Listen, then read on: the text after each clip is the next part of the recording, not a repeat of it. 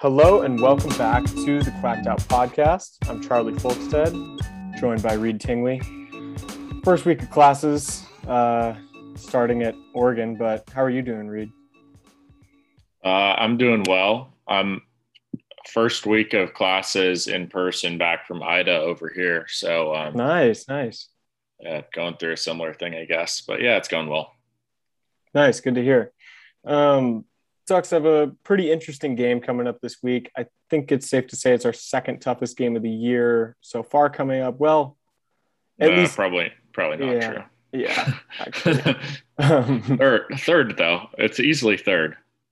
They got a common opponent with Fresno, so I mean, it's at least the most important in 2 weeks, 3 weeks. Yeah. So yeah. That's kind of nice. We'll get into the Stanford preview in a little bit. Before that, though, Reed, do you have any more kind of general thoughts on the Arizona game? I think we handled it pretty well overall. I think ultimately for me, I feel like both versus Stony Brook and then even more so versus Arizona, the Ducks just didn't play their best game. A phrase that I kind of think is fitting that people have used on Twitter is playing with their food. I think that's pretty accurate. The Ducks let those teams stay somewhat competitive more than was necessary, particularly in the Arizona game. And I think that's a worrying trend. But ultimately, I think this game versus Stanford will tell us a lot about whether the Ducks are ready to come to play against a game where they actually could lose potentially if they don't play their best. What about you? Yeah, I agree. I mean, I'm feeling a little more optimistic about the game than I think I was directly afterwards, right?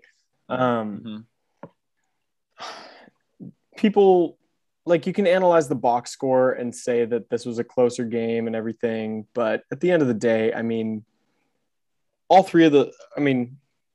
okay, what I'm trying to say about these interceptions is that not all of them are just complete, like, throwaway terrible passes like the first one was. I think you can chalk the first one up to a little bit of luck. I mean, it's pretty rare that you get a pass dropped right in your bucket like that. But overall, yeah, I was pretty impressed with the performance going through the highlights that I rewatched. I thought our run defense looked pretty good, despite maybe not pretty good, but better than maybe I had thought previously.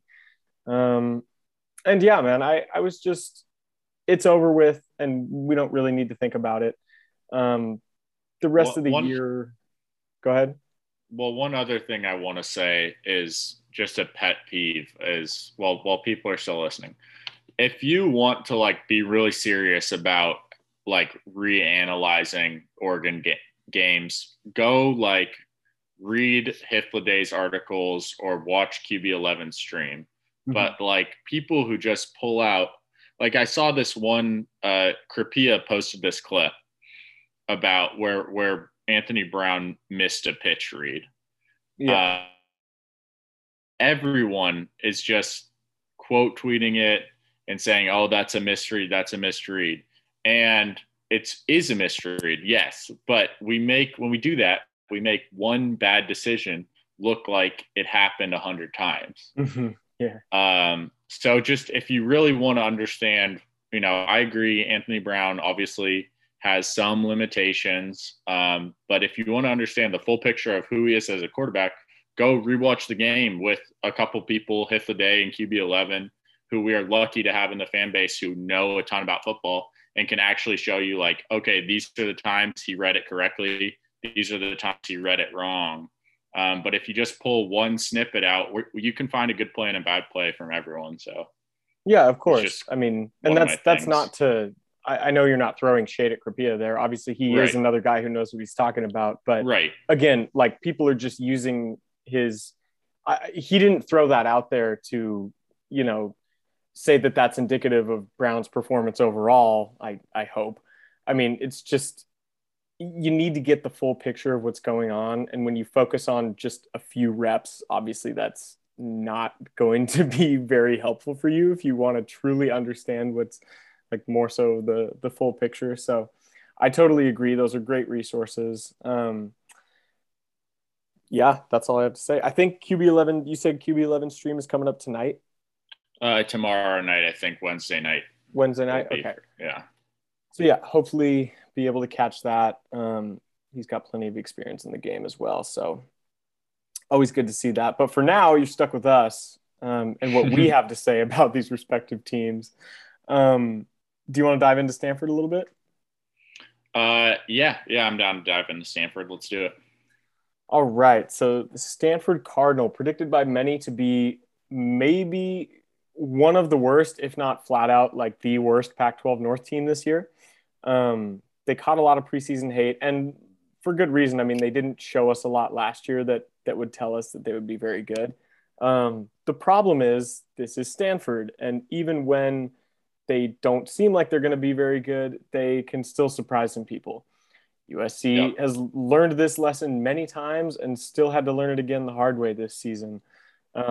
So real quick, let's just kind of run through Stanford's results so far this season.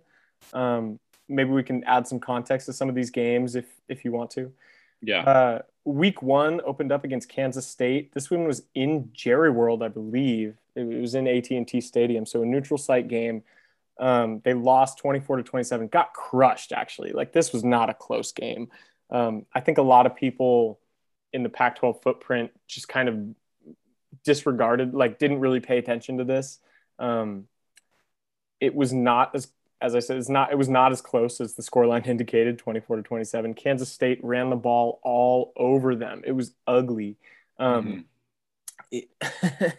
mean, it's really as simple as that. Like Kansas State has looked like a pretty good team this year, although they did just lose to TCU. But overall, I mean, that's pretty brutal. That's not something you really want to see. Stanford, it's also worth mentioning, like, this is the game in which Stanford started Tanner McKee, if I remember correctly. And then even though, or maybe, is it the other way around? Yeah, no, they started the other West. way around. Yeah. They started Jack West, who's the same guy we played against last year, we being the Ducks, in our season opener. Seems like so long ago, even though it was closer than it usually would be. He was terrible, Jack West being. He was god awful. Stanford obviously couldn't get anything going all game until they had McKee in there, and even then they struggled. But McKee's been their starter since then.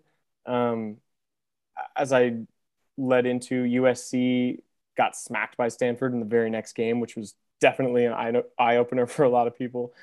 This one was in the Coliseum, and Stanford just, I mean, I want to say it was like not close at halftime, right? It seemed like it was over pretty early in that one. Obviously, this is what fired Clay Helton. I mean, right. This is really Stanford's only good win this season. Like, yeah, they had a similar score line against Vanderbilt, but that's Vanderbilt. Even though it's a road game, it's still Vanderbilt. And I think these two games kind of, when you talk about the styles of Kansas State and USC, kind of highlight one of Stanford's weaknesses, which is their run defense. Especially they played a little bit better versus UCLA, but I think that's probably goes into why they had success against USC, because of course USC is trying to run an air raid offense and hasn't really recruited the trenches very well, especially on the offensive side. Yeah, definitely. Stanford is, again, we kind of got into this earlier, but they're always a very funny team in the Pac-12. Obviously, a lot of Oregon fans remember when they were pretty close, if not on Oregon's level for a couple of years. I think it was 7 years straight where the winner of the Oregon-Stanford game ended up winning the Pac-12, which is kind of insane if you think about it, considering both teams' relative roster limitations, I guess you would say, in terms of recruiting. We know Chip didn't Right, like to do that a especially at whole that lot. time. Yeah, Yeah, right. and especially like with Stanford, even in the Harbaugh era, like yeah, they had Andrew Luck, they had Christian McCaffrey, Bryce Love was really good, but I mean, their mo historically has been in the trenches. That's how Oregon fans remember us losing to them, unfortunately, in a couple really big games back in the 2010s. Um, Mm. they produced a whole bunch of offensive linemen, uh, even if they maybe weren't as built up, like say on the back end or um, in their wide receiver room. Although they have produced a couple good wide receivers, come to think of it. But they're just a tricky team, man. They're always hanging around, and they always end up beating somebody good once a year. I don't know Yeah. if we can classify USC as good, but hopefully we can get that surprise win out of the way for Stanford. Yeah, I think like you said, I mean, there is just something about this Stanford program with David Shaw in the lead there, kind of that they just have some magic in them where they always seem to, come out one game well coached and play hard and just catch a team who is off for whatever reason. Um, and, that's the big worry here. I think on paper, the Ducks have have an advantage here, obviously, in a lot of areas, but I think there is just something weird about the kind of flat performances we've seen from Oregon. At least that's how a lot of people have characterized them the past 2 weeks. Now going in against a team that is gonna play hard at least. But we'll see. That the last week I brought up the No Trucks Stops Pac-12 podcast. They have this thing called the Bad Vibes Game of the Week, and they awarded that to Stanford, Oregon this week. Not great. Not great, and I can't say I don't see why they did that. Mm-hmm. Just in terms of vibes, that's why it's called the Bad Vibes Game, is because it doesn't really have anything to do with the actual analysis of the two teams so much as it is just about the vibes of the program. And we know that kind of happens a lot in Pac-12 play. But, diving into the matchup more specifically, I think Stanford starts here. It starts with McKee at quarterback. That's how their offense is going to, have success. Is going to be him making big time plays under pressure like he's done when they've been effective on offense. Mm-hmm. He's a former top 50 recruit out of high school. This is like a legit good quarterback, a really good quarterback. And interestingly, they don't really have much of a run game this year to speak of. The offensive line has been straight up bad. They actually are out one of their best offensive linemen this week as well, this guy Branson Bragg, who's a former high 4-star recruit. And I think it has to do with COVID. Apparently some COVID rumblings are going around the Stanford program as well, because he's had a 1 week out and will return next week. So usually people speculate that's what that means. Yeah, it's like a 14-day. Yeah. Yeah, exactly. So bad offensive line for Stanford, poor running backs, 3 of which are out. Well, their running backs are fine, but 3 of them, one of them's out, and then 2 of them, Jones and Filkins, are still questionable, which leaves it to this guy, Nathaniel Pete, who took every snap for them last week, and he's perfectly fine, but not anything special. So Oregon, should be good with their rush defense. I think that there's an opportunity to really shut this game down if a guy like Kayvon Thibodeaux is 100%. Swinson is going to be out for this game. That's a blow. But Thibodeaux can take this game over if he turns those pressures that McKee has been facing into sacks and knockdowns. Mm-hmm. So that's a big area of opportunity for the Ducks. If they don't do that, it's going to be a lot of jump balls to big kind of basketball player type receivers for Stanford. We know the script there. And that's going to mean a lot of our corners being relied on to make plays. Maybe a guy like Trikweze Bridges, who's a bit longer. Dante Manning, also pretty long and athletic. And we all know Mikhail Wright. So I think that's what's it's gonna look like largely on offense for Stanford. They've been really interestingly, one area that's kind of a weird area of conflict in this game, I think, is that Stanford has been super big play dependent on offense by throwing those bombs or at least chunk plays to those bigger wide receivers. And so they've been, I think they've been 100th in red zone opportunities because they haven't been able to sustain drives. But they've been 7th in touchdown conversion rates within the red zone. And that's really interesting because everyone knows the Oregon offense has given up a lot of yardage to opponents, but they've really tried to lock down once they get in the red zone. So it's kind of weakness on weakness and strength on strength there in a weird way in terms of the red zone versus yardage offense for Stanford. Yeah, that's really interesting. I mean, we'll see what Stanford has to offer at offensive line. I think that was a very interesting spot looking back at Arizona, because I mean, we would probably say the same. I mean, I'm going to be honest, I didn't do much research on Arizona because I watched the Northern Arizona game, and I think that was enough for me to say that we had a significant advantage at every position. But I think a lot of people, and this is something we had already talked about in our recap, were disappointed with the play of the front seven against Arizona.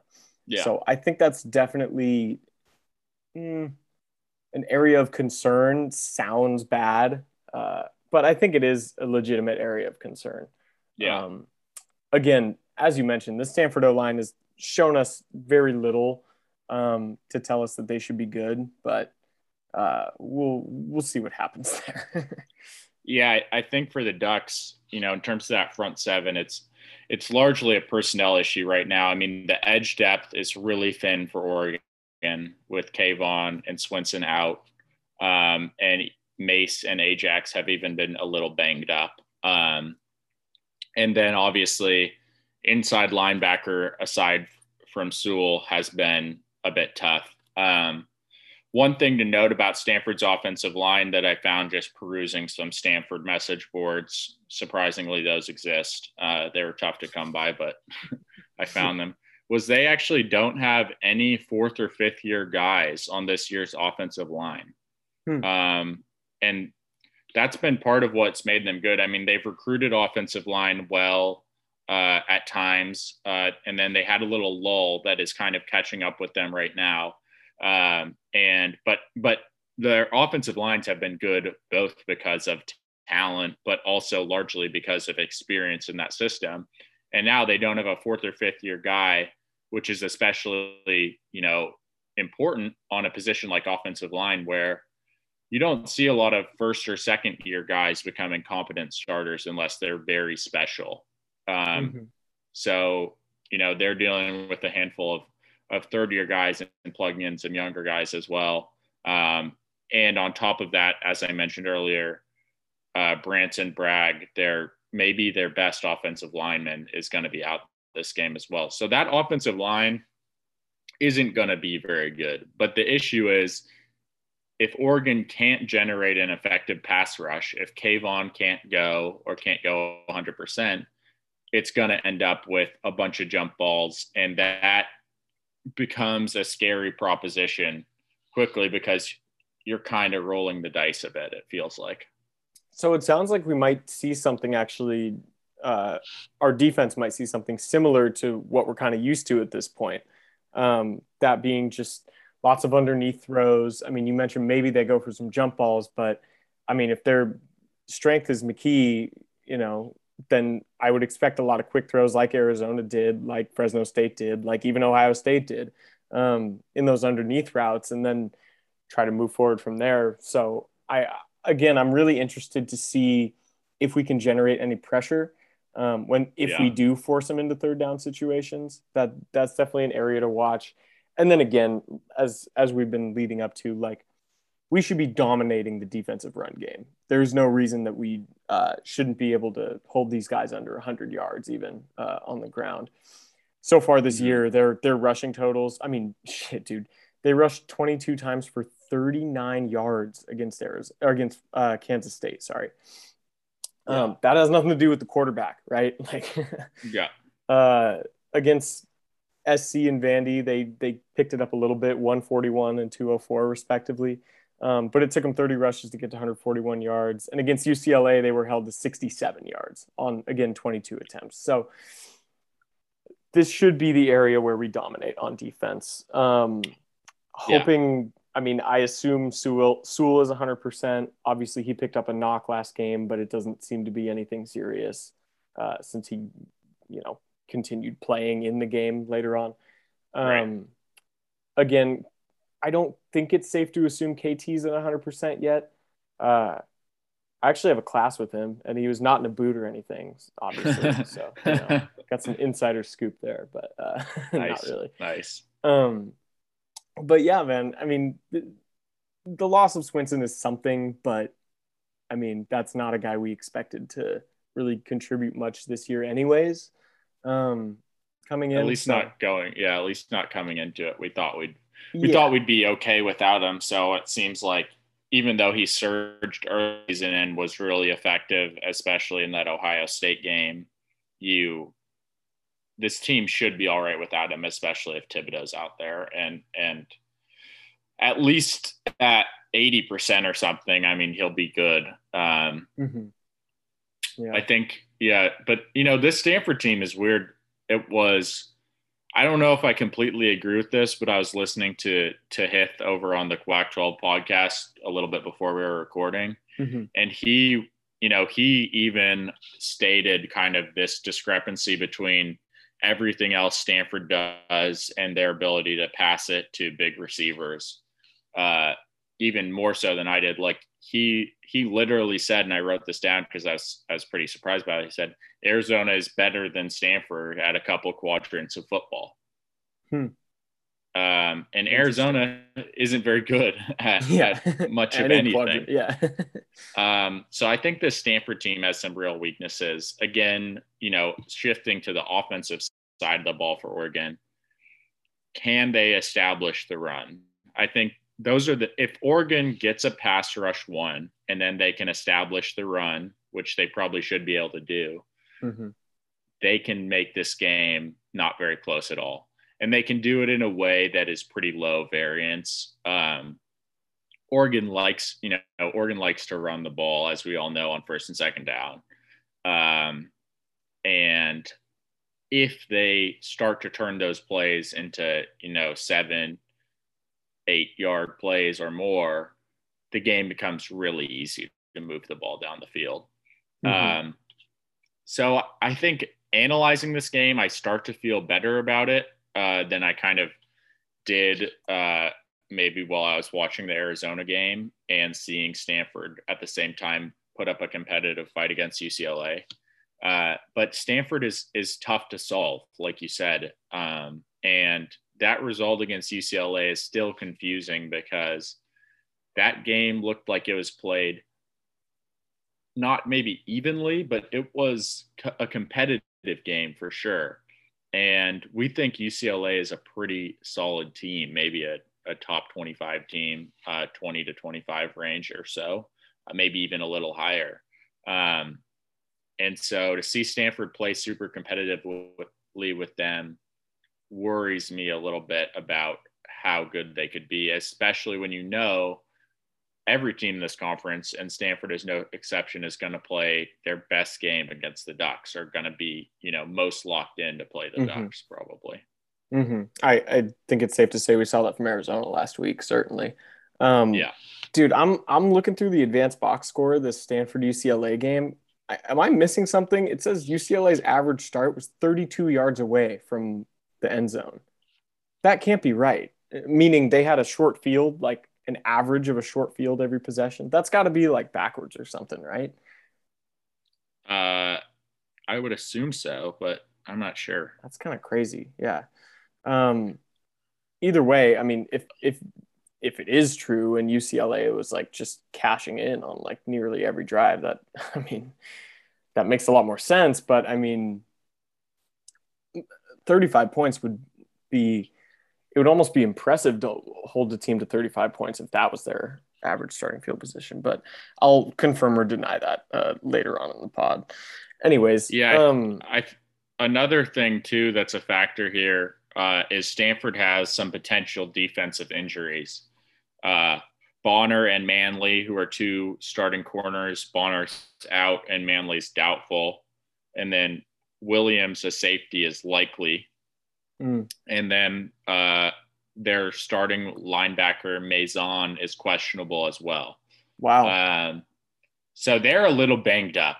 I think that that is safe to say. And I think, obviously, I'm sure a lot of people listening to this podcast probably don't religiously check the Stanford injury situation. I didn't really know this before I was doing prep for this podcast as well. But those are, big factors. And if a lot of these guys can't go, especially if they're one deep at running back and that starting linebacker can't go, and those DBs are out as expected, they don't have Oregon's depth, that's for sure. And so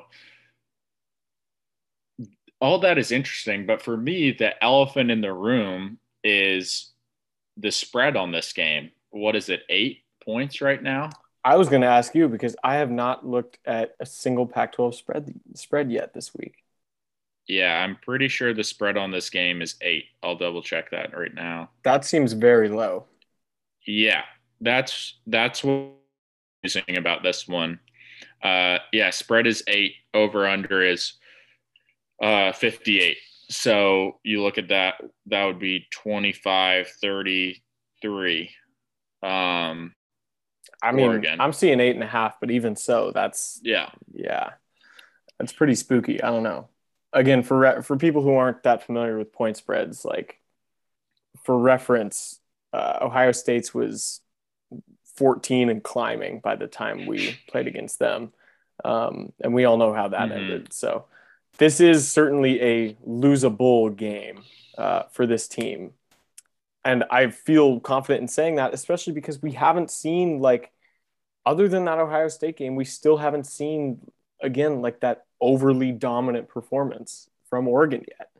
I really think our defense has been more banged up than we realize. Some of the guys that we've been playing, particularly on the edge, just aren't really ready to play, probably. And so, yeah, I do think that we are struggling here to get back healthy a bit. And luckily we have a bye week next week. But this that 8-point spread is scary, man. Especially because, with how the books operate, I would assume that a lot of the public money is coming in on Oregon. Oh, definitely. I don't really know, but I'd assume a lot of the public money is coming in on Oregon, and you would have thought that line would move more. Maybe it's just a spot where Oregon really needs to come out and be focused for this game, and not let it turn into that bad vibe Stanford upset game. And Oregon's played well in big games, but I think the question is this a big game for the Oregon program? For all that we talk about process, I think, we have been a team who plays up to some opponents and down to others, it feels like. And I just don't want this to be too close of a game. The line being a one possession game, or right around there, is it's that just doesn't sound like a fun way to spend my Saturday afternoon.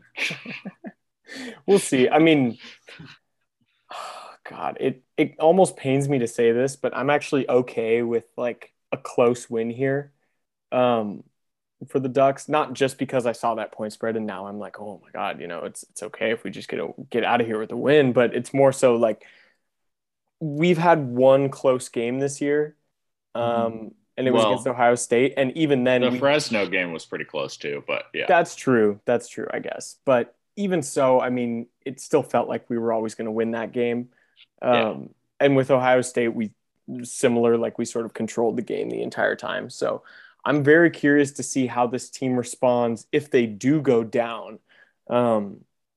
Which I think we trailed at one point against Fresno, but again, that's kind of a weird sample to take from it.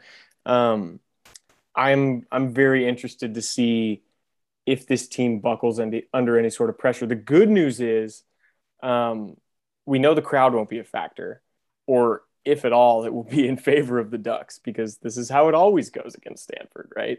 I mean, it's a nice empty stadium. Even so, yeah, I am pretty nervous about this game, more so than I was at the beginning of the season for sure.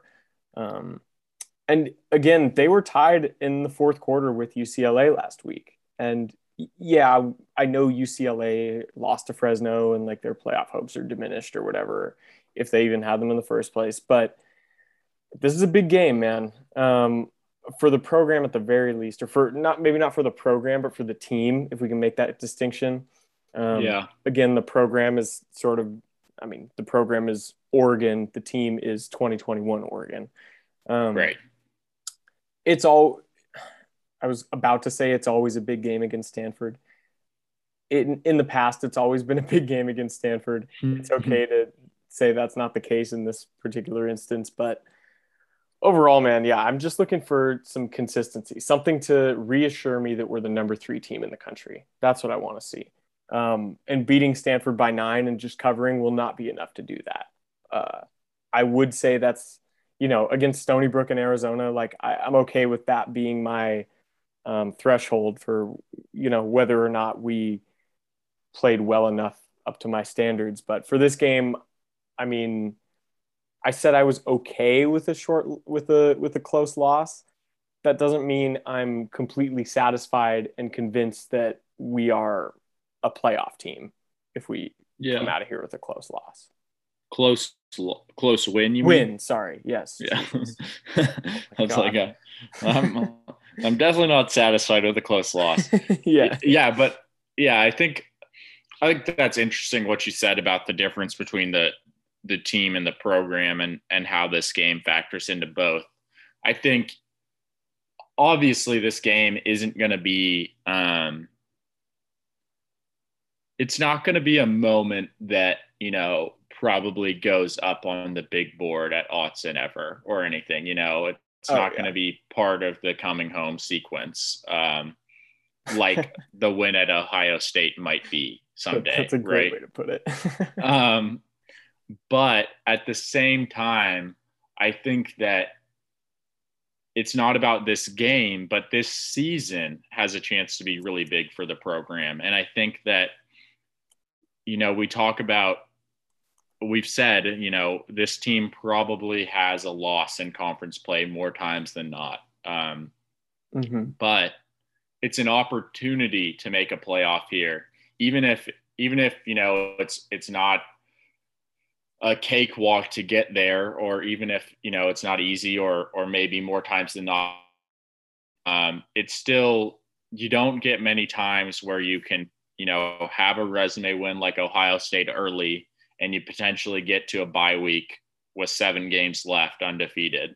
And this is the game to get to that bye week.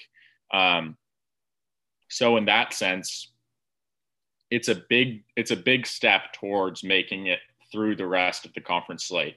And by making it through the conference slate, you potentially get to a playoff. And that is an accomplishment that is absolutely huge for this program.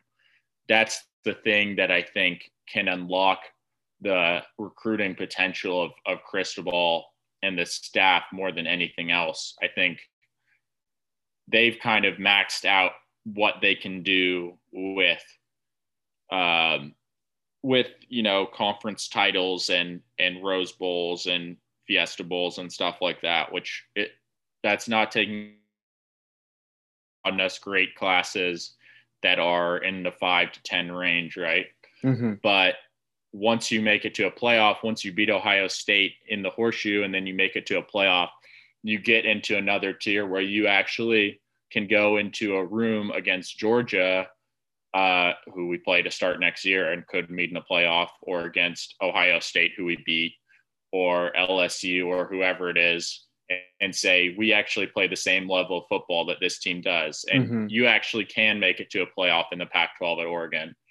And those are things that we haven't had unlocked as, recruiting pitches on the trail yet. And so this season is a chance to do that. And who knows when the Ducks will be in this place again, because again, we play Georgia to start next season. Mm-hmm. That's going to be a tough game. It's not impossible that we win it, but we can't take for granted getting to this point in the season, even in week 4 undefeated. It's still a big opportunity to make it another week, make it through the bye week. And then you have Cal, and then you have a big game at UCLA, and you keep rolling through it. But it would be hugely deflating to lose this week. Oh, definitely. Yeah. I mean, a loss is disappointing no matter how you slice it.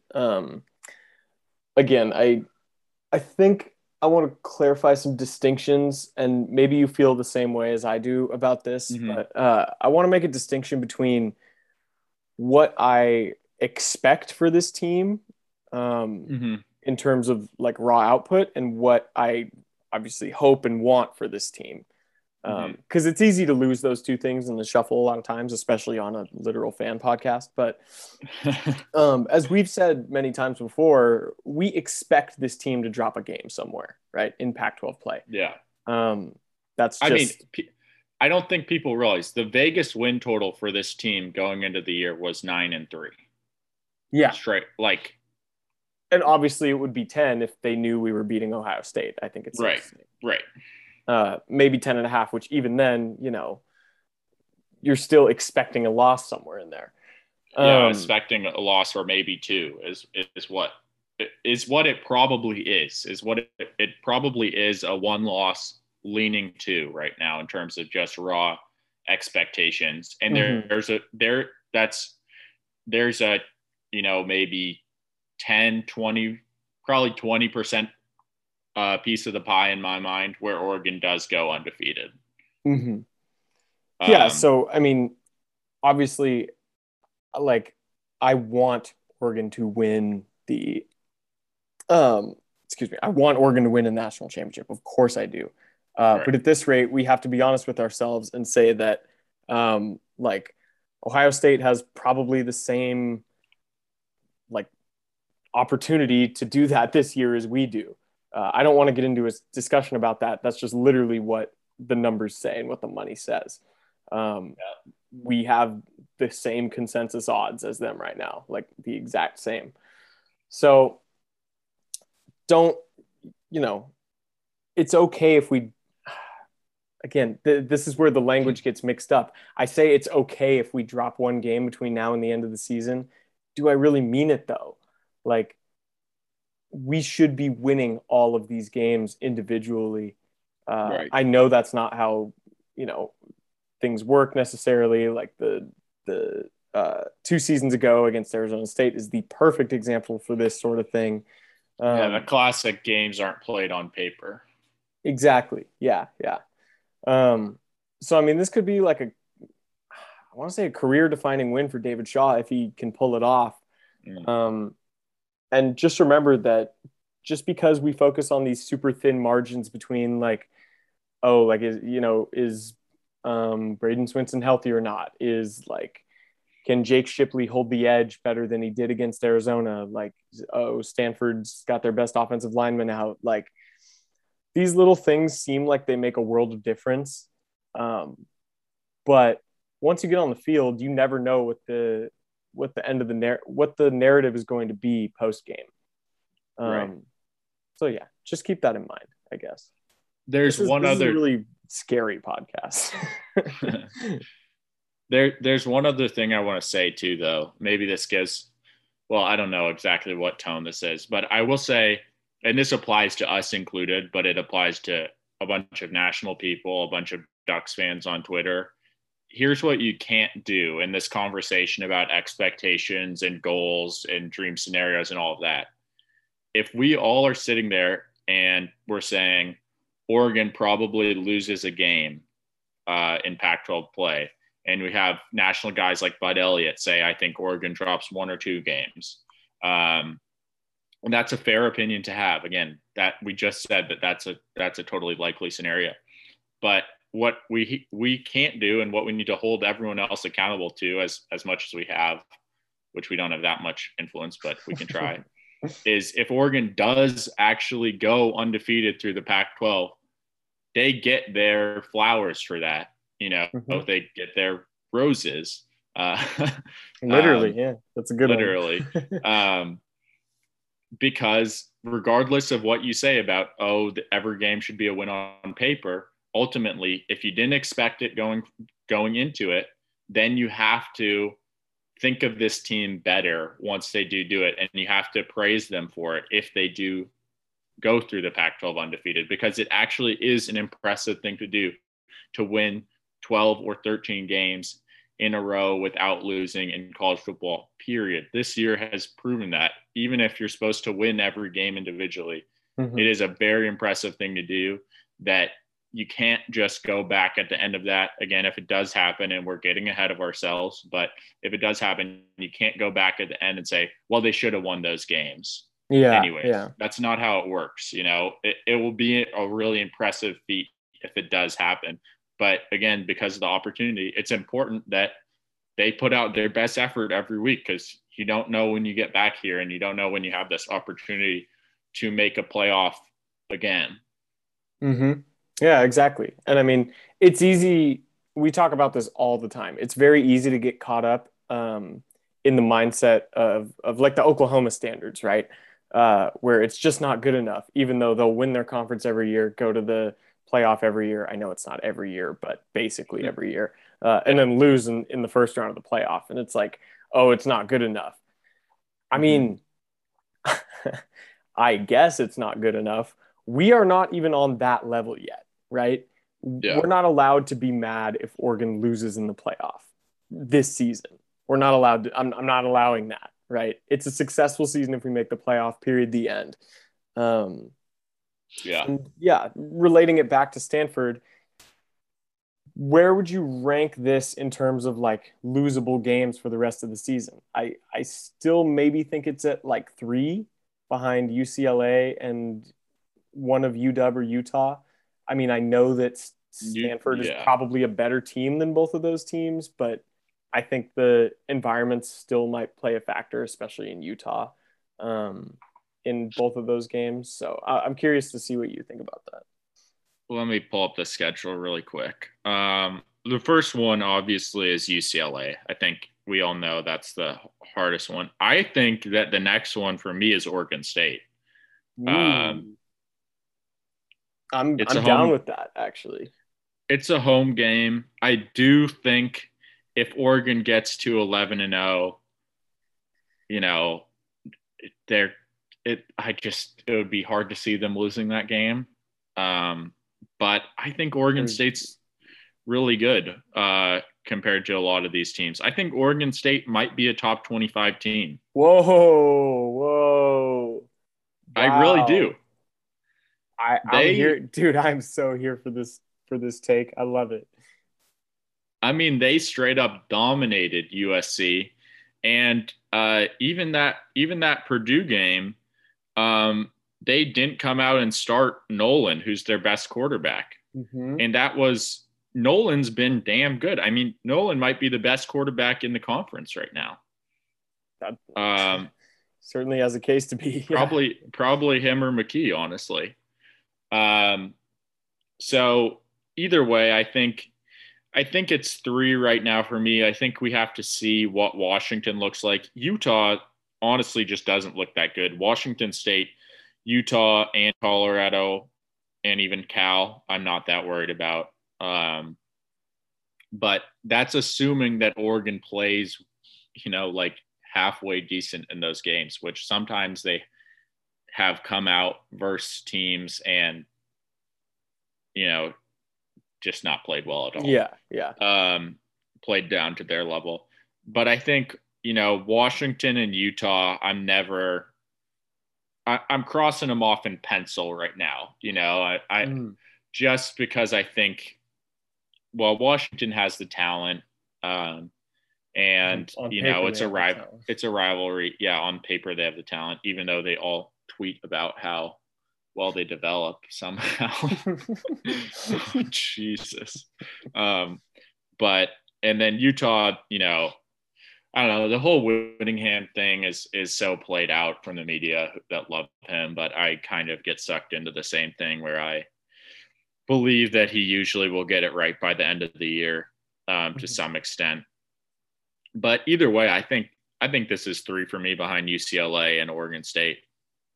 And you could honestly make a case that Oregon State is above UCLA in terms of difficulty. I don't think I would go there, but I could listen to someone make that case. I really think Oregon State's a good team. Like, no joke. Yeah, they're definitely looking like a bowl team this year, which was kind of their high end expectation. Wow. What? Sorry. No, go ahead. Oregon State, Washington line move. I know. Did you see it on the dock? Yeah. But yeah, again, obviously lost to Purdue. Like you said, they seem to have figured things out since then, especially by starting Nolan. Wins over Hawaii and Idaho were kind of like meh, but this was a statement win against USC for them. That's huge. Possibly program that's a signature win, actually, is what I'm going to say, for Jonathan Smith. So, good for the Beavs. That rivalry is always more fun with a good Oregon State and a good Oregon at the same time. So, oh yeah, I would go so far to say, and I know some Ducks fans might call me out, but I think I root for Oregon State to be good more than almost anyone else. Same, honestly, especially in recent years when they were just absolutely terrible. Yeah. I mean, obviously, I'm not going to root for them against Oregon or anything, but right. I remember growing up, like my dad would tell me, like, "Oh yeah, like I'll root for the Beavers when they're not playing the Ducks," and I'm like, "Why? Why would you do that? Like that's so terrible, And now I kind of get it. Like you need the help from that sort of thing, but yeah, I just have a lot of fond memories of that game growing up, being competitive, and I know Beavers fans who I don't hate, obviously, and it's totally different from Washington, where I literally would be so happy if they went 0-12 every single year. Like same, yeah. Yeah. Replace OSU, replace Washington's success with OSU. I'm cool with that. Yeah. Okay, speaking of that, we kind of got really off track from Stanford. You got anything more to say about this matchup before we jump into the Pac-12 slate? Let me look real quick. I think we hit it all, I think we hit it all. Okay, cool. My last things I'll say, obviously looking for improved quarterback play. What happened last week just can't happen again. That's sort of an obvious one. This is a game we should dominate in the trenches on offense and hopefully on defense. Yeah, I will. I want to take this opportunity to address the kind of quarterback stuff a little bit too. Mm-hmm. I thought it was interesting, and we mentioned this a little bit before. Kind of QB11 brought up that Hurts Tua comparison, and to the Brown and Thompson situation, and I thought it was really interesting. As I said on the last podcast, and since then I actually was just watching this thing on Saban, and I pulled a clip from it and put it on Twitter about Saban talking about that Hurts to a QB room. I think there's a chance that we find Oregon get to that point at some time in the season, and Saban described it really well. For those who don't remember, what happened there was Hurts led them for a full season, was really good, led them for most of another season and was still pretty good. But ultimately, they end up going to this national title game against Georgia. And Georgia's front seven, as they always are, is absolutely ridiculously talented and completely shuts down Bama's offense in the first half.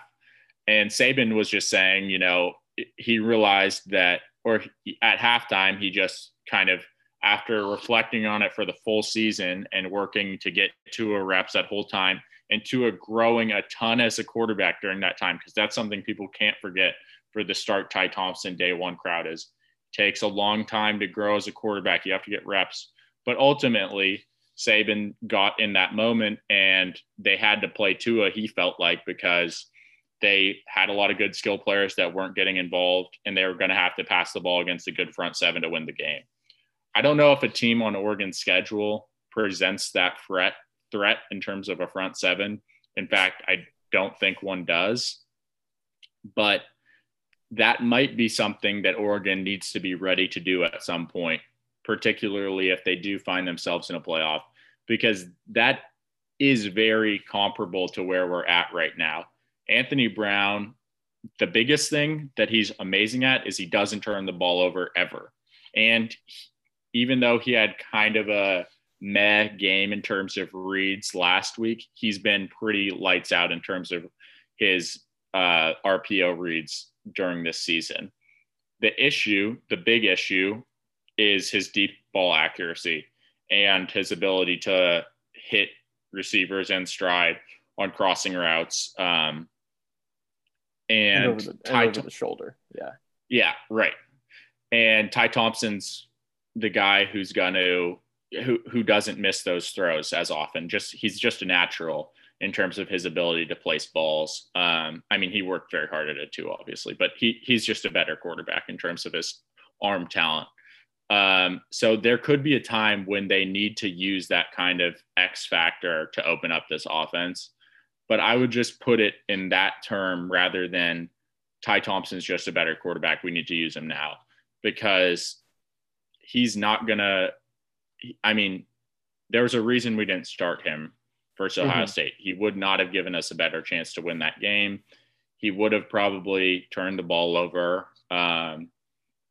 Just based on how freshman quarterbacks look, he probably would have had one or two of those, and he probably would have missed a ton of reads. And we probably would have got, beat by the spread, 2 touchdowns or more. Even if he did hit, Devin Williams once deep for 40 yards. But I think there's a chance Brown could improve deep accuracy. He wasn't as bad as people think he was at Boston College in terms of deep accuracy. But we just haven't seen it yet. We literally haven't seen him hit a deep ball at all.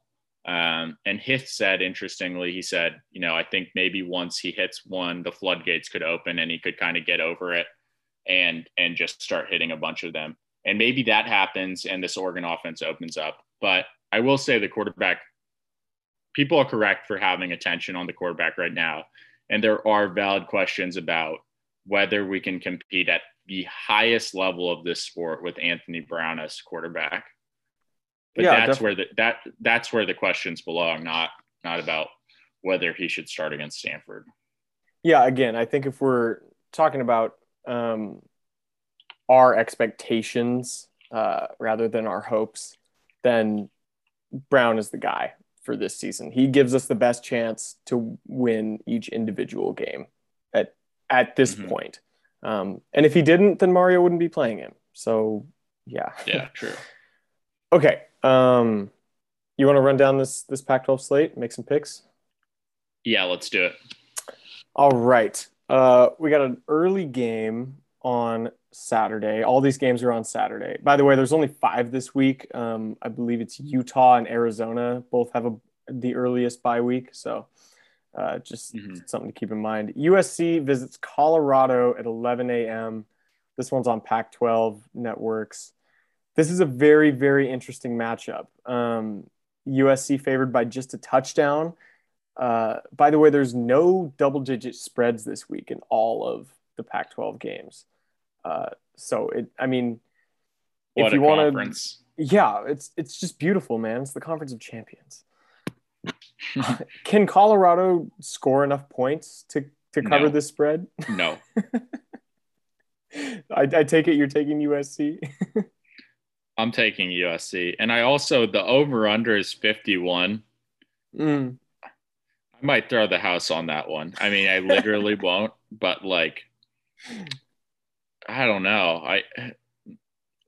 I might I do it in your mean, honor because yeah, that I mean, like if Colorado's 40. covering, there's no way in hell they are getting to this game is getting to 51 points. And I mean, USC has obviously offensive problems of their own. They couldn't move the ball. Well, I mean, they got blown out by Oregon State at home. So I mean, how is the implied score line for this like 22-29? Like, yeah, I'm not call. feeling it at all. I I'm agree. not. I'm not getting 22 points from Colorado. I don't think. Uh, not with how they've looked. Yeah, man. I think we're both taking USC then to cover that touchdown in Folsom. Um, Obviously the Oregon game is the next on the chronological slate. 12:30 Pacific on ABC, so that's nice. We get a nice national spotlight. Hopefully we can use it well. We already talked about that one. Again, that's the biggest. That's actually the biggest spread of the entire week. And the Pac-12 is 8.5, so or 8, depending on where you're looking. Yeah. 2:30 Pacific. Wazoo visits Cal. Another interesting one. These are all interesting because again, it's the Pac-12 and anything can happen any week. And This they're all one's in close. Berkeley. Yeah, yeah. Cal are 7.5 point favorites at home in this game. What are you feeling? Um, I don't really know. This is a weird game. I I guess I'm going Cal. I guess Cal hasn't. I guess Cal's not as bad as I've kind of said they are.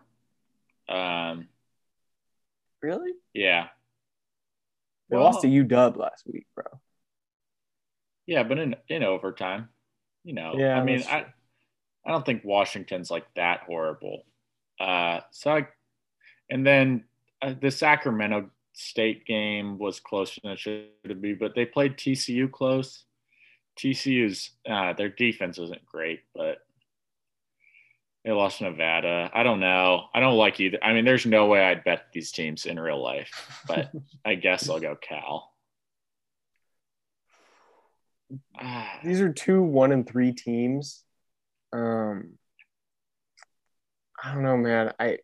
I think Wazoo can cover this. I just have a feeling it's going to be a close game coming down to it. So even if I don't have a lot of confidence in Wazoo to win this game, I think they'll cover the 7.5. yeah, like going into it, my feel was Wazoo, but I just looked at what they've actually done, and I just feel like Cal's. Or what they haven't done. Yeah, Like Wazoo looks pretty bad. looks I pretty don't bad, know. but I mean, on the same side, like They were so both close to these going up 21-0 on USC, but now I think USC is just pretty bad. both these teams only have one win, and both those wins are over FCS opponents, Portland State and Sac State, respectively. So Yeah. not Yeah. great. Yeah. And I mean, Wazoo hasn't been getting blown out. I don't think. What was the Right. score on that Utah game last week? I don't remember. 24-13. Okay, yeah, yeah, But Utah is also like pretty bad. yeah. Every Pac-12 team is pretty bad except for The one. big three. No, Oregon State's good, man. Okay, okay. We'll see.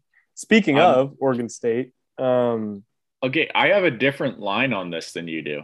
really, what's yours? I'm just looking I just have it pulled up in the ESPN app, and it's Beavs -2.5. That's why I said whoa, because I thought it opened at Washington -4. That might be a mislisting from You know what? ESPN though, because that's pretty. What? No, you know what? I was looking at the wrong column. This opened at Washington -3 and has moved to Oregon State -2.5. So you're right Yeah, on that. You're that's right. wild. That's a big move, man. Yeah, that's a huge swing. I mean, especially because I don't think has Washington had any big injury news since last week, or is that just consensus moving stuff around? I think that's just consensus. I don't think that's a yeah, I don't think that's Good on based you, on Beeves. injury Look at angle. you getting some love from the public, hopefully. I know. And actually forcing Vegas to move the line too. Right? Like by 6 is like a lot. I wonder if they thought like the public would just be on Washington just because of like logos. I mean, maybe.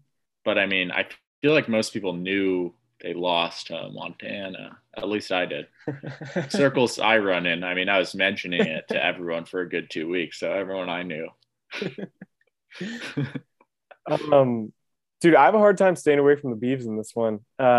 Even though the line moved, and I would have loved them to get them at +3, and I was certainly gonna pick OSU at +3. I think I'm gonna still stick with them at 2.5 on the other side of it. Oh yeah, I'm rocking with the Beavs, man. Let's go. Last week you picked UW, by the way. Do you remember that? Oh, I did. Yeah, you did. I have a hard time seeing that happening again. Arizona State at UCLA. This is probably in terms of. Wait. Also, last week though, I looked up the advanced box score, and Cal actually has the I think they're at 70 or something, or in the 60s. Oh, maybe. Really? Yeah, to win that. So it said they should have won that game. I mean, it's one stat, but yeah, it's a pretty good stat though. It is. Yeah, ASU at UCLA in terms of pure competition, this is probably the game of the week, other than the Oregon one. But if you're looking for a closer game, like knock on wood, then ASU at UCLA should do it. By the way, I forgot to mention, but the Oregon State Washington game is at 6, and then ASU UCLA at 7:30. Beavs are on Pac-12 Network. This game we're doing now is on FS1 at 7:30. This game is in the Rose Bowl. UCLA are coming off a win against Stanford, which, as we kind of touched on it earlier, but that game was tied in the fourth quarter at one point before UCLA pulled away. Arizona State coming off a cover and a win against Colorado, which, sorry to bash you again, but you picked Colorado last week to cover. You remember that? It was the ramen noodle, man. Yeah, dude. It got me too, because I did it outside the podcast, which is actually a worse decision. But yeah, man, who you got in this one? Spread's 3.5 to UCLA at home. I want to think that's how it turns out. I'll take UCLA. I think ASU ultimately, even though they're not bad, I just think they probably shoot themselves in the foot in the end. But these are two pretty similar resumes. I mean, Arizona State doesn't have the good wins, or somewhat good wins, against LSU and Stanford that UCLA has, but both their losses against BYU and Fresno State teams that are somewhat comparable. But I overall just think UCLA is a better team and a better coach team.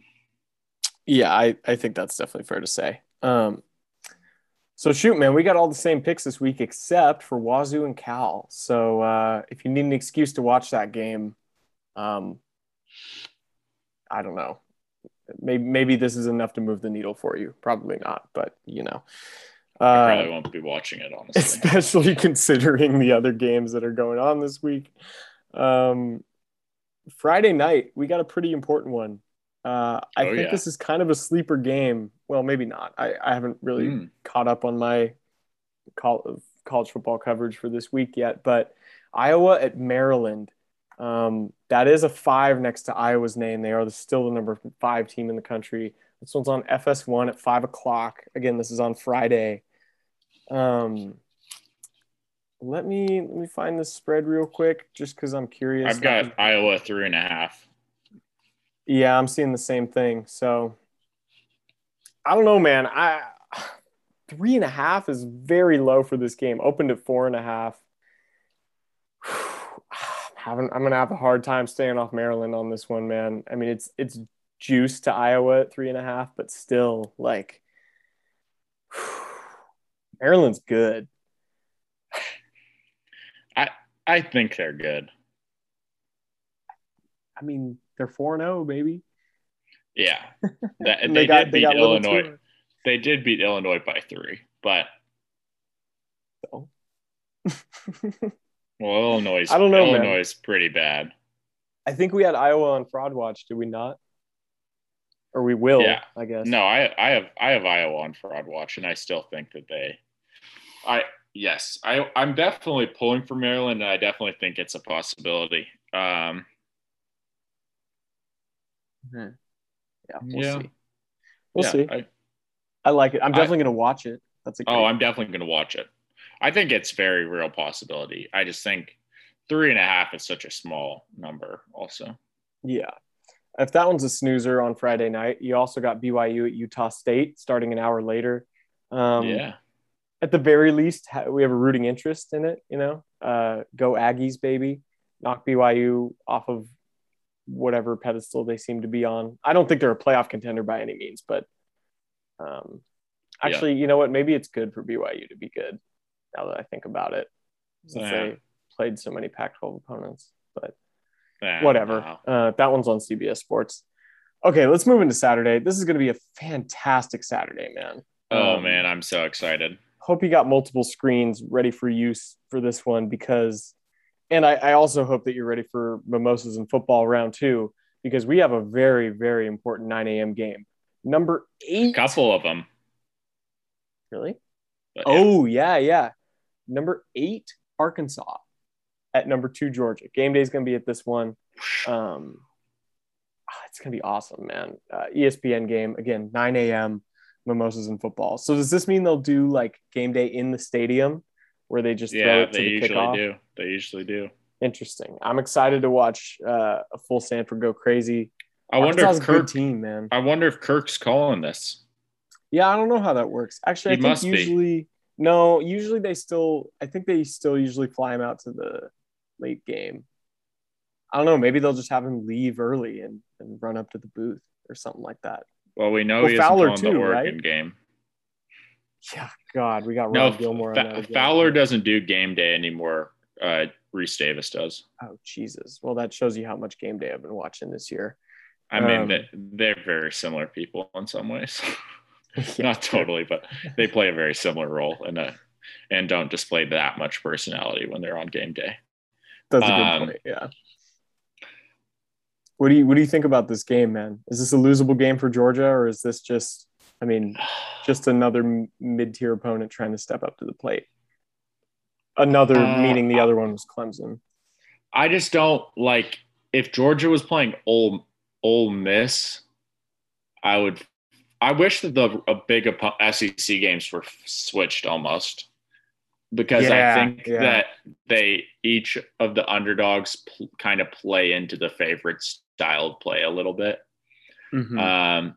I mean, Arkansas, the whole story last week versus A&M was like, oh, we're going to be able to establish the ball on the ground. No, you won't be able to establish the run game. Yes, we will. And then they did. They're not going to be able to at Georgia. At least I'd be very surprised if they were. And Georgia has looked damn impressive, obviously. It's a crazy spread. Yeah, 18.5 is a crazy spread. That said, I'm not rushing to bet Arkansas either. But it's just crazy that that's what it is. But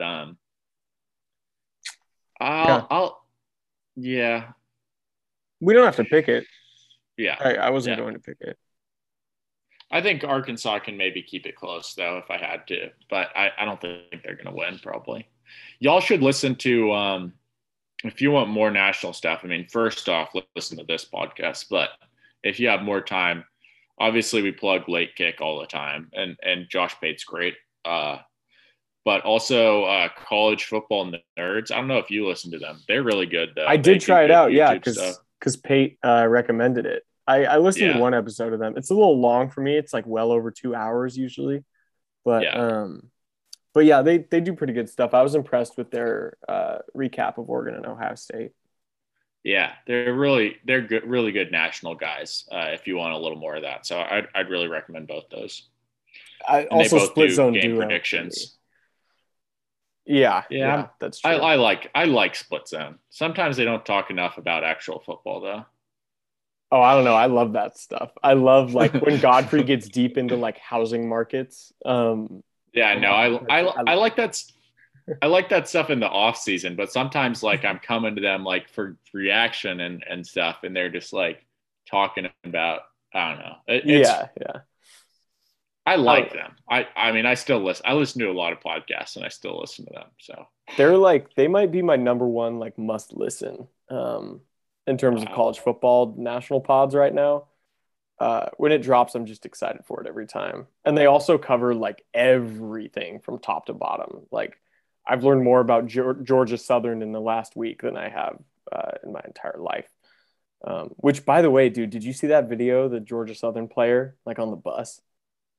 Yeah, That's awesome. yeah. He was standing on top of the bus, crushing a beer, and got in trouble for it. Um, Okay, anyways, let's keep moving through this slate. Um, Michigan, Wisconsin. Wisconsin is favored here by one. really, Yeah, wow, really wow. interesting spot. If you didn't get a chance to watch Wisconsin Notre Dame, I put it the best I know how. Wisconsin was controlling that game well until Graham Mertz just unloaded a Uzi into the Wisconsin Badgers' foot and proceeded to throw away the game with two pick sixes, as well as a bunch of other horrible plays. Just one of the Kickoff worst return in quarterbacks there. in the Yeah, country. yeah, Yeah, man, he's had a real rough go of things this year. It's not been yeah. great. Another, But still, they're favored to beat Michigan. So yeah, no, got to that's watch that a one second game. exactly that's a must-have second screen. I would also, if you have a third one available, throw on Texas at TCU. That'll be interesting. That's the Yeah. ABC game. Michigan, Wisconsin's on Big Fox, big noon kickoff. I'm assuming. Um, I think people are way low on Texas, by the way. yeah, I man, think they're they top 20. you can't you can't drop 70 on somebody without being a good team. Um, and I'm not like it's not like Texas Tech is, a New Year's Six team or anything like that, but it's not like that was a big game or anything. But I mean, they're a competent opponent at the very least. And Texas did, again, drop 70 on them. So that'll be interesting. Maybe if none of those pan out, like Tennessee at Missouri might be interesting. I know that's probably not for most people what you want to see, but I don't know. I'm real into this SEC stuff, of Yeah, course. you're a SEC file. Oh, please, please. Better than Um, an SEC phobe. uh, True, I guess. Okay. Midday slot. Cincy, Yeah. Cincy Notre Dame, Oh yeah. Love this. Top 10 130 matchup since he sandwiched at in Notre Dame. between. Yeah, this is another weird one. I don't know what to think about this game. 2.5 point spread. It's a great opportunity for the Ducks to knock out one of the two non-power five playoff contenders, and just going to be fun to see what happens. I have both these teams kind of flirting with top 10, and I've kind of decided like whoever wins gets it, whoever loses drops, and we'll Yeah, see. I think that's safe to say. This is another spread that's flipped, by the way. Opened at Notre Dame by a field goal, and it's moved to Cincinnati by 1.5 or 2. So Huh. really, really interesting. Yeah, I'm definitely gonna throw that one on. Alongside the Oregon game once it starts an Right. hour later. As Let's see. well as alongside a few other games. Yes, sir. One of them being Ole Miss at Alabama. This is the late kick game of the week. Pate's going to Yep. this one. 3:30 or sorry, 12:30 on CBS because we use Pacific time here. Ole Miss is good, man. I mean, this might be Alabama's biggest chance to drop a regular season game Yeah. for the rest of the year. Yeah. So if you're not tuned into this one on the second screen, you're doing yourself a disservice. Um, again, that starts the same time as the Oregon game. If you got a third screen, I mean, maybe Oklahoma at Kansas State, I think is a good one. Obviously, Oklahoma historically struggles against Kansas State in recent years, and Rattler especially. So we'll see how that one pans out. Um, I don't know. I think that Bama Ole Miss game is really, really interesting because Ole Miss also is coming off a bye. Mm-hmm. And so that gives Kiffin some extra time to script up some stuff. And potentially, that could mean that Ole Miss gets a touchdown or two early if they have some really good stuff that they come out with and they execute it well. And that obviously adds to the potential of this game being competitive. Ole Miss can score 40 on Bama, Mm-hmm. and you don't say that a lot of times, but Ole Miss can do it. Yeah, they can legitimately score on any team, it seems like. So Yep. again, we'll see, but that's what it's looking like right now. This Big very Heisman, well. big Heisman matchup if you care about that sort of stuff too. Ooh, Probably the true. two Yeah, yeah, biggest. yeah. If you're looking for pure entertainment, you gotta have this one on. I'm really hoping Oregon wins convincingly more than anything, so that I can, well, not more than anything, but in part so that I can direct my attention to these other good games partially. Yeah, that's true. Um, Depending on how Arkansas pans out, this is probably for the SEC West title, effectively. Um, and you don't say that very often in week 5. So pretty interesting stuff there. Yeah, at least for the inside track on it. I mean, Ole Miss could still drop 2 games, but somewhere Yeah, else, I think, in some world, I think if Bama wins, they've pretty much boxed Ole Miss out of that uh, SEC title, SEC West title race. But yeah, yeah, I agree. did you say Oklahoma, Kansas State already? Yes, yeah, And that's got to and, be and Pate has K State on their ramen noodle. really. Yeah, Wait, I might have already like bet that. Not even gonna lie. I don't know, man. It's been a late night week this week. Oh, I got yeah, Kent State. I don't know if did he add Kansas State recently. I'll have to check that out. yeah. I think he added it today. Um, Elsewhere, I think one thing I kind of like about the schedule is that there's a lot of good early stuff, and then the later stuff I can kind of like watch, but also I don't know. It's not quite as consequential, and it's been a lot of late nights, Saturday nights, completely occupied by college football, which I love. But I'm excited to have a little time to do something. Yeah, yeah. If you But get dragged out of the house, there's worse things that could be happening, or worse yeah, things you could exactly. be, better things you could be missing, I guess is how I should put it. Right. But like Florida at Kentucky at 3 o'clock is a good one. Uh, Yep. that can get real interesting. That's on ESPN.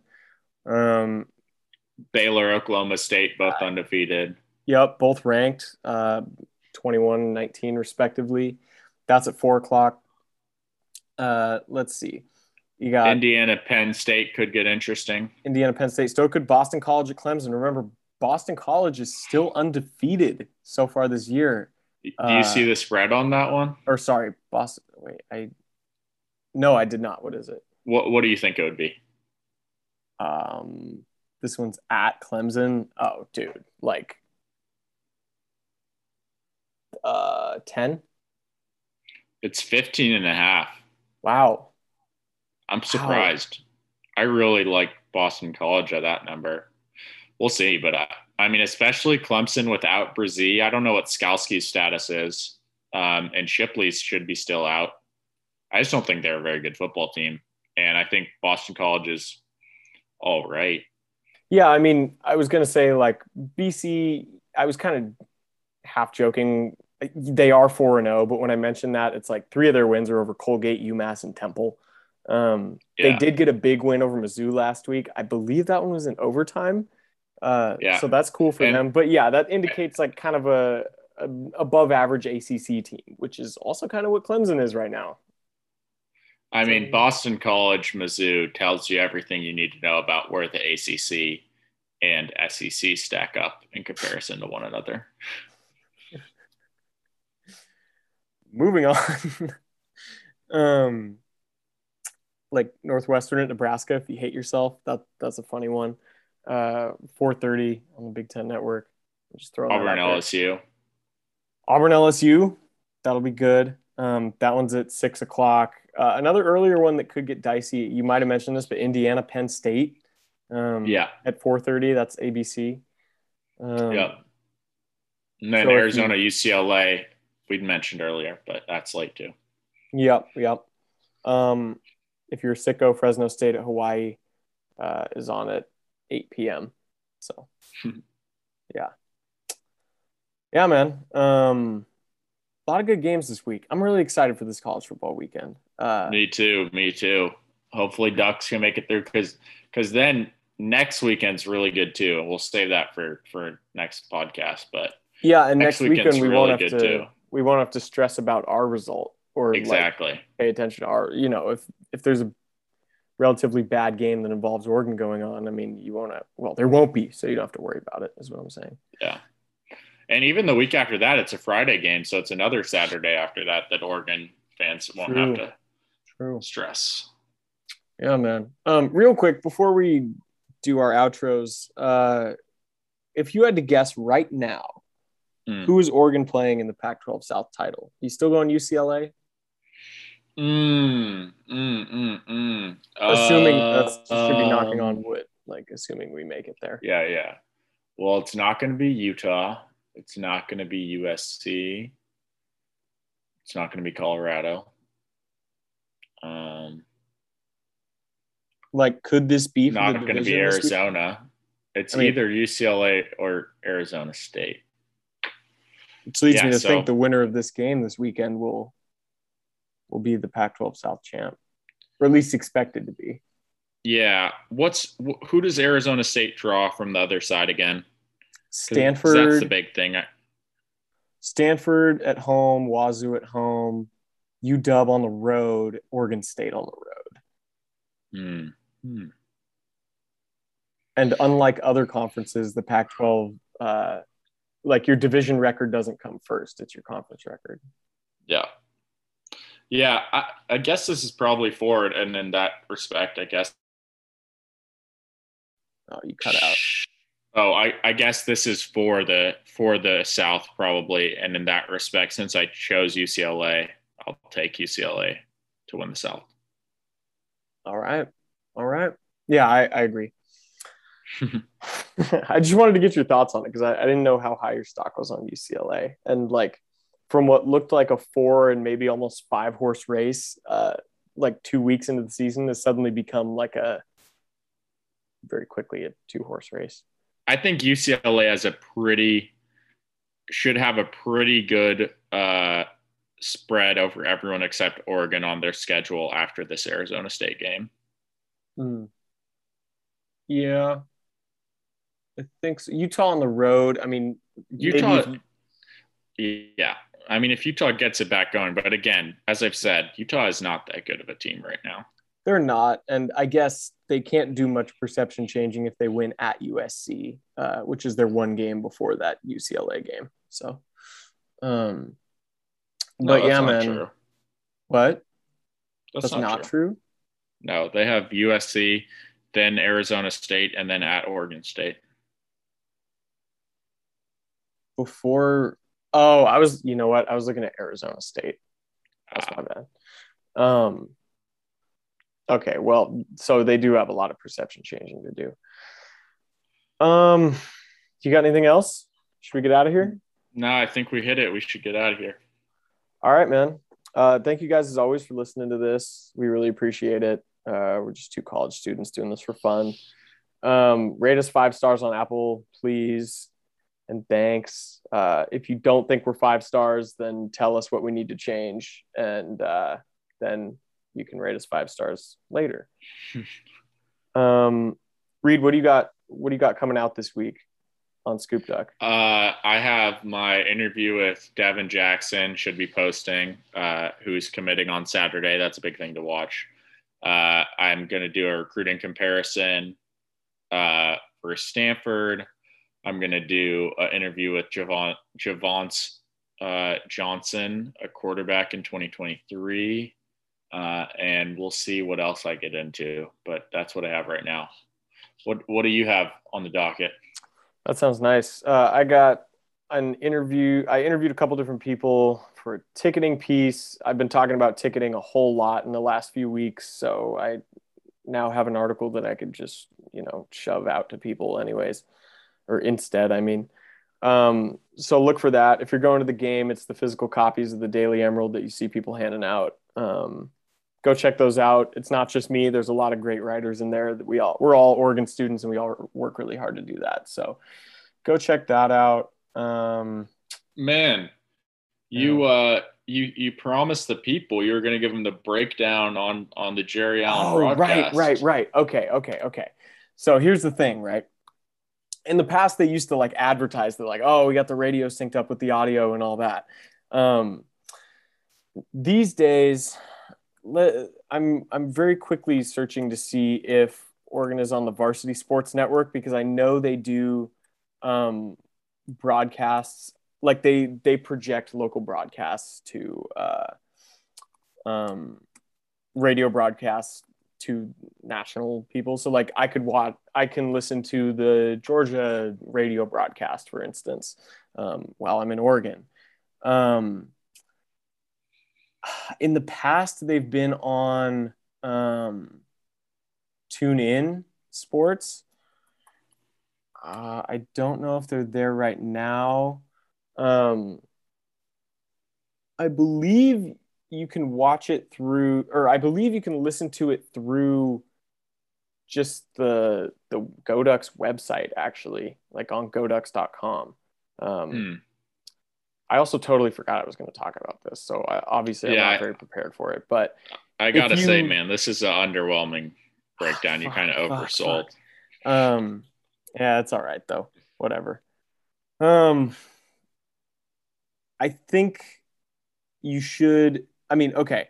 Here's the deal. This will be easier to do for college students than it will for people with actual like setups and stereos and stuff like that, because all y'all just rely on cable and like your Apple TV or Roku or whatever to watch stuff. Whereas people in my shoes, we got to grind sometimes. We got to get creative. We're plugging the laptop in to the HDMI dongle to the TV, and that's how you got to stream games sometimes. So if you're familiar with what that last sentence means, then you should already know how to do this, assuming you can find the radio broadcast, which you should be able to do somewhere on the internet. I'm still currently looking for it. And I will tweet out, how about this? I will tweet out this information when I figure it out. You know what? I already was right about this. It is on TuneIn Radio. It's also on the Goducks app on your phone, so you can do that. And it's also on the TuneIn app if you already have that on your phone. So there you go. There's your solution. And this is important to note because if you just use the traditional radio and you just have traditional TV, you might not be able to pause one or the other. It's likely that the radio broadcast will be slightly ahead of the TV broadcast. In my experience, this has been the case. So just keep that in mind. You might have to pause the radio broadcast for a few seconds to make sure it's exactly caught up with the TV one. But as soon as it's, set right, then you're fine and you don't have to worry about it. I've also done this in the past for Blazer games, and it is a really nice experience, actually. I know Jerry Allen's fallen off in recent years, but it's still worth it if you don't want to listen to Rod Gilmore. So, and obviously I didn't listen to Rod Gilmore last week because I was in the stadium, but I heard it was pretty bad. And then I saw like the tweet about the whole Mario thing, and it was just, oh boy. Yeah. Really? We're doing this now? So, yeah. No, you know what? Okay, I was wrong about TuneIn. The Varsity Network app has it. Because there's this fine print. I'm reading the fine print while I'm talking, you guys. Like, you're welcome. It says, while TuneIn requires a premium subscription to listen, fans can listen for free via the Varsity Network app. And there's a link to download. I will put this link out on Twitter like as we speak, so you guys will know what I'm talking about. There, boom, it's out in the world. Okay. Boom. Good show. We're done with it. I'm done talking. And go Ducks. Go Ducks.